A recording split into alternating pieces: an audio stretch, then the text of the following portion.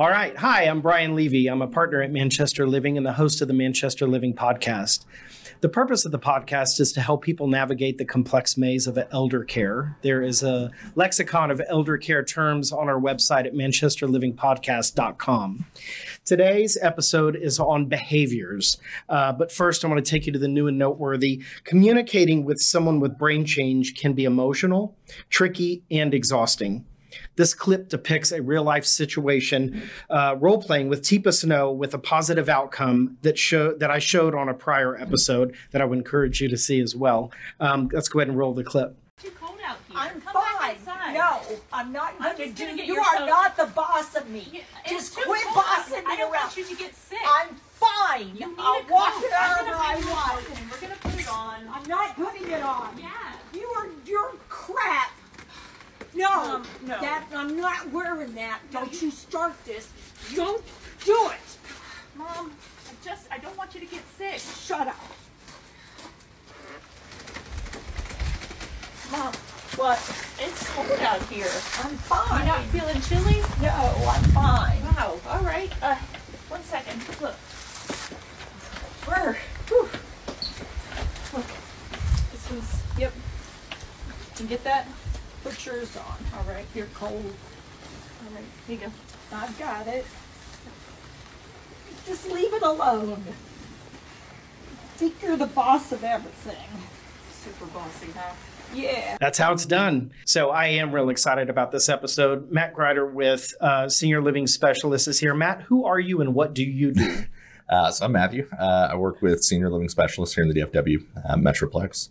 And essentially we help families find the best senior living options for their needs in any level, from independent living to assisted living, care homes, memory care, anything they need. Wonderful. Dr. Gentry, who are you and what do you do? I'm Mordia Gentry. I train community health workers for the state of Texas. Community health workers are considered paraprofessionals. We've seen a lot of opportunities for them right now. Community health workers are navigators for communities, for services. You're seeing a lot of them work in the physicians' offices. They help patients across the board find services. Wonderful. Welcome. Thank you both for being here. Thank you. Absolutely. All right, let's tackle this difficult subject of behaviors in our elder community. Behaviors include paranoia, delusions, depressions, hallucinations, suspicion, impulsiveness, recklessness, hoarding, agitation, aggression, cursing, yelling, spitting, anxiety, and overall non-compliance. I know that sounds like a list from when we were kids, but it's now happening in our elder population. So some of the causes could include pain, most significant in people living with brain change, a UTI or other infections, dehydration, diagnosed brain change, vision or hearing issues, and medication side effects. Are there interventions that are available and effective, such as medications or restraints to help when behaviors are occurring? Matt, you want to go first? So, environment can make a big difference. Being around the people that they love and trust can be key, whether it's family or caregivers that they've developed a bond with.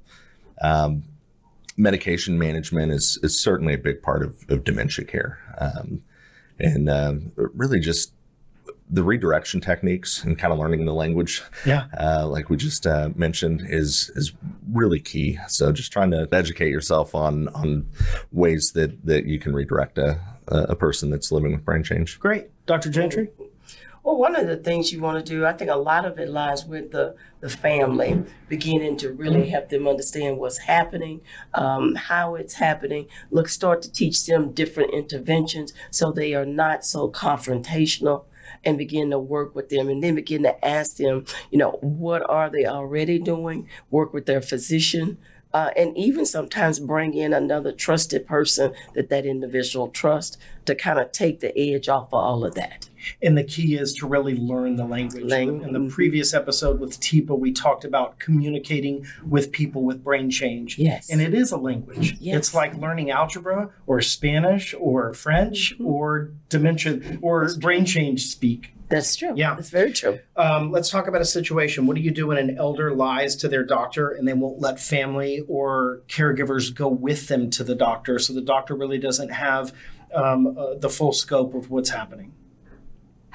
One of the things that you want to do is really help that individual see that we're working as a team here. This is a team effort. So mom and dad, you don't have to, not tell me when your appointment is, but just really reach out to them and just kind of back off and just kind of gradually talk about that conversation and just ask them, do you mind if I go with you? I'll just quietly listen. And then you can start to have a relationship with that physician and help mom and dad to feel more comfortable that they're not being judged or you're not they don't feel like you're spying on them. Right. Are there cases where it would be appropriate to ask your loved one for permission to talk to the doctor and give the doctor permission, just so we can all be on the same page? And now you have a dialogue direct without your loved one present. Yes. Always do that. A lot of times the individuals feel that you are treating them as children, or they still see themselves as mom and dad, and you are going to always be their child. Right. So when you come into their territory, and it's their territory, then that's going to be a challenge, and you want less challenges as possible. Matt, you want to add to that? Yeah, I mean, there's certainly some times where, I've had families in the past that I've worked with where I've told them, reach out to the doctor and understand they may not be able to tell you specific information with HIPAA, but, if you've certainly got medical power of attorney, but reaching out to the doctor separately and saying, hey, I'm, my mom or my dad's power of attorney, and there's some brain changes going on, and I want to give you what I know of things that may be going on. That's interesting. I never thought of that. If you're a medical power of attorney, do you need your loved one's permission to be in touch with the doctor? I know it's a legal question, but there's power of attorney really takes place, is my understanding, when that person becomes incapacitated. So again, the doctor may not be able to say, here's mom's diagnosis, here's the medical information on mom, because mom hasn't given me permission to share these things with you. But I think you're always good to share the knowledge that you have with the medical provider, just so they kind of get maybe a bigger picture of what could be going on. Full scope. All right. Behaviors really include, I know in our world at the assisted living care home, showers. Showers are an issue. As our director of nursing, Sandy, always says, people in that generation aren't accustomed to showering. Mm-hmm. That generation, they went to the beauty parlor to get their hair set. And so the feeling of water flowing over their head is foreign and not comfortable, and they're old and cold. Yep. So That's true. what do you do to coax them into showering? And what tools and tactics have you used in the past that have been helpful? First and foremost, don't ask them if they're ready to take a shower, because the answer is no most of the time. So choices. Staying away from a yes or no question is good. The answer is almost always no. No requires no afterthought. Mm-hmm. So that's an easy answer for people that can't put everything together. But, tactics I've used in the past, asking a resident is this water too hot or too cold? And getting them into the bathroom and into that environment without forcing the shower necessarily. But another one, after our shower, do you want to wear this outfit or this outfit? And you kind of bypass the question of showering, and now it's like, I want to wear that outfit today. Now they're focused on the pink shirt, they're making and the the choice. water. Yeah. Exactly. Yeah. So they're still in control of making the choice. So giving two positive choices, it doesn't matter which one they pick. So we've put salons in all of our care homes. So they're not showering to wash their hair. They're in a chair like they are at the salon, but they still need to bathe. Yeah. Cleanliness is important, which really just the continuation of the question is ADLs in general, to coax someone into doing whatever the task is. You want to further elaborate on just all ADLs? Yeah, it's it's all in the approach. So you can't expect someone to jump up and immediately start doing an ADL. You got to talk to them. sometimes even just a regular conversation while you're kind of going through the motions can help. So it's more in the approach and the time and then finding out what works. Routine is so important for people living with dementia. The more routine their days are, the more kind of an autopilot that they're living. So they're not having to use the frontal lobe of the brain to make decisions and process information. So it's kind of like we all do. We all live a lot of our lives in autopilot. Right. Driving to the office, you don't really think about it. Going to the kitchen to grab a drink, you're not thinking about it.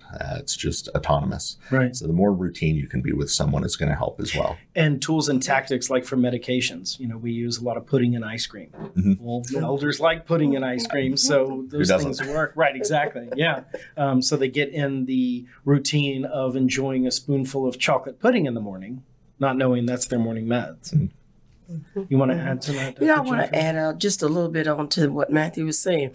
Also, talk to the family about what their ADLs were previous.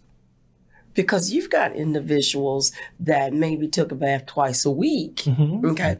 And now they're in an environment that is expected that they might need to take a bath 3 times a week or 4 times a week. And you talk to the family and the family said, oh, no, Dad never liked to take baths. He only took a bath once a week. So you need to know a little history about their ADLs if you can get that from the family, because they have a wealth of knowledge. Sure. Sure. Go ahead. Well, I was going to say, in their timeline, a lot of the places out there or people will give showers in the morning. A lot of people, and I find especially men, they shower at night when they get home from work, because they've had a long day working and they come home and so they don't like a shower in the morning. I'm honestly, I'm kind of more of a nighttime shower person before I go to bed. So, I can imagine myself in the future being in a place, if you threw me in a shower at 7 o'clock in the morning, It'd be a shock to you. I don't. Yeah. That's not me. Yeah. So just their routine that they had before. Right. Absolutely. Yeah, we're all routinized. Yep. No doubt.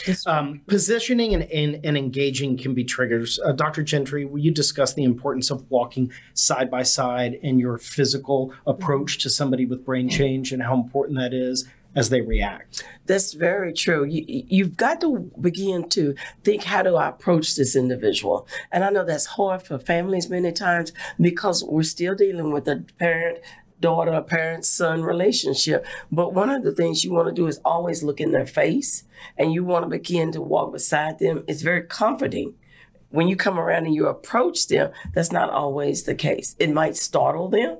So you want to make sure that you're always either looking in their face, or you're speaking to them, or walking on the side of them, and maybe just giving them comfort. Mom, Dad, it's going to be all right. I'm here for you. I'm here to help you. Keep saying those things, because a lot of times a lot of changes are going on in the brain at that point. Sure. We talk about communication's key in everything, right? Definitely. Well, communicating with somebody with brain change is important. I always think of like when I'm at the dentist. I want the dentist to tell me before that needle goes in my gum. Thank you. You want to tell whoever you're working with what you're getting ready to do or what they're getting ready to do. Yes. Hey, we're going to transfer you from the wheelchair to this nice, comfortable chair. We're going to work together on this rather than grabbing the gate belt and just tossing them in the chair.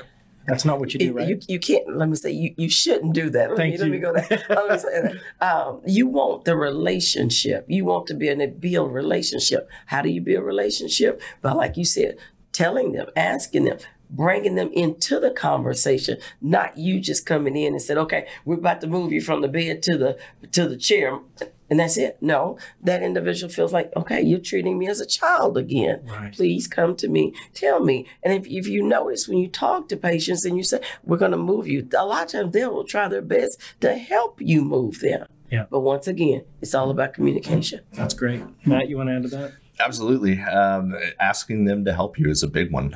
People are typically ingrained to want to help, especially guys. Guys they're kind of that prideful. way. So yeah, I used to train with caregivers. That you might have a 200-pound, 250-pound guy, big guy, but you get a female caregiver.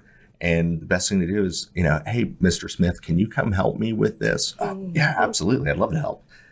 So it's sometimes just, getting them to follow. But Matt, sometimes getting our elder community to eat and drink is difficult, but it's so important. Nutrition and hydration are vital. What are some tools and tactics you've used in those situations? Absolutely. So I think one of the big things that I see is, giving someone a meal, but then they're sitting there by themselves to eat, and that's not normal for most people. So sit and eat with them, even if they don't start eating first. Sit down and you eat, and it may take a minute, but usually they'll start. And you're having a conversation. So they may not be thinking about it. They're engaged in a conversation, but now they see you eating and they start eating or drinking. You can't just give someone water and say, you got to drink this. So doing those things with them, I think helps a lot. So you talk about mirroring their behavior. Correct. Almost being empathetic. Correct. And saying, well, Absolutely. I have felt that way before. Mm-hmm. I'm not real hungry, but I know I need to eat. I know I need to drink. Absolutely. Yeah. Dr. Gentry, any advice you want to add to that? I think that also goes a little deeper to interpersonal skills. Uh-huh. You've got to pull out those interpersonal skills that you have in order to work with these individuals. And that might mean, like you said, sitting down with them or maybe watching your body language. People pick up on your body language. If you are welcoming and your eyes say, I want to help, then guess what? I might just sit there and eat with you. But if you're not, we might have a problem. So a lot of your interpersonal skills need to come out as you are being a caregiver and learning to be a caregiver. Right. Learning. Always learning. Yes. And it starts with a smile. Mm-hmm. It does. Yeah, that's welcoming. Mm-hmm. So It does. that's great. A lot of information to unpack here, guys. Final question, Matt, what haven't I asked you that I should? Oh my gosh. Maybe some more tips of the trade I've picked up over the years with some difficult behaviors. I know we discussed, yelling or screaming or getting loud when they're agitated. One of the things I picked up over the years was telling them, hey, the baby's asleep in the room next to us. We got to be quiet. They might still be mad. They might still be cussing at you, but they don't want to at least they bring it down. But nobody wants to wake the baby. Right. If someone grabs you and won't let go, that's a pretty common one. From an aggressive standpoint, tell them you got to go to the restroom. Surprisingly, that's a really quick, oh, okay. Makes sense. Right. So just, you just got to figure out what works for that person and then stay consistent as a caregiver. And you got to keep your cool. That's the big one. You can't lose, your anger or getting frustrated with them. Because it's not going to work. It's not going to help. We've talked about the consistency and the importance of communicating properly with somebody with brain change. I've heard families say, well, I've tried to discipline mom, but she doesn't listen. How do you react to that? And how can you redirect the family member or the caregiver to better understand you're not going to reason with a 2-year-old toddler. You're sure not going to reason with somebody with brain change. Yeah, absolutely. That's difficult for families, certainly. I usually with talking to families will say, not to relate your mom to a child because she's certainly not a child, but you got to remember that the deterioration of the frontal lobe of the brain that handles processing information, making decisions, and especially emotional responses. You're not going to discipline them and retrain them. Right. They're losing those abilities. So it's not the same as a child that you're learning and you're growing. Yeah. But they're deteriorating. There's a phrase I've used on this podcast many times: meet them where they are. Exactly. Meet them where they are. Understand where they are and go there rather than try to bring them to you. Dr. Gentry, what haven't I asked you that I should? A lot of caregivers don't know about respite care. So a lot of times they are at their wits' end. I think we really need to get more information out to caregivers about different programs that are out there that will alleviate some of the stress of being a caregiver 24 hours a day. Mm-hmm. So I talk a lot of times to families that don't even understand that whole concept about respite and how important it is along with self-care. We all need a break. Mm-hmm. Great. Very much so. Thank you guys for sharing your expertise and knowledge in behaviors. I know this information will be helpful to families. Let's move on to the nugget portion of this episode. I saw this on the internet the other day, and I thought that would be appropriate. Sometimes people just say no. They don't want to participate in the activity, so everybody drew a flower, but not this gentleman. He was out. He said no. Thought that was fun. All right, let's move on to the lightning round of this episode. Quick questions are going to go from Matt to Dr. Gentry and back and forth. Matt, where were you born and raised? Born in Dallas, raised mostly in Coppell. All right, Dr. Gentry. Born in Fort Worth, Texas, raised in Stop 6, Texas. All right. Years in elder care industry. Oh my gosh. So 15 with dementia care management and 4 or 5 now with senior living specialists. Great. Dr. Gentry. Oh, goodness. Several years with working with MHMR, Parkland, the homeless unit, working back and forth with MHMR again, APS. So many years. Let me just say that. Great. Matt, do you play an instrument? Guitar, actually. Dr. Gentry. No, I don't. Matt, do you stay in touch with childhood friends? Yes. Dr. Gentry. Yes. Spicy food or plain Jane? Spicy. Spicy. Okay. Call or text? It depends. Call, probably. Dr. Gentry. I do both. Ever broken a bone? Luckily, no. Ever broken a bone? No. Me neither. No. Favorite ice cream flavor? Cookies and cream. Mint chocolate chip. Okay. Can you change a tire? Absolutely. Can you change a tire? No. No. iPhone or Android? iPhone. iPhone or Android? iPhone. Atta girl. Favorite movie genre? Probably comedy. Comedy. Romantic. Karaoke, yes or no? No. No. No. Favorite band? Oh my gosh. Too many. We'll just say country, mostly. All right. Favorite band? Gap band. Gap band. All right. Last question. Most gratifying part of your career? Helping families. In my years of helping residents, that's definitely. I love that. Dr. Gentry? Working in the community, helping families, individuals connect to services, more of a navigator. I love it. Thank you both for being here. This has been very, very informative. You can find this episode of the Manchester Living Podcast and past episodes on manchesterlivingpodcast.com, YouTube, Facebook, or wherever you get your social media. If there's ever anything I can do for you, don't hesitate to reach out directly. I'm going to have your URLs put up on the screen while we roll into credits. But I want to thank you both again for being here. Thank Likewise. you. Thank you. Thanks, Brian.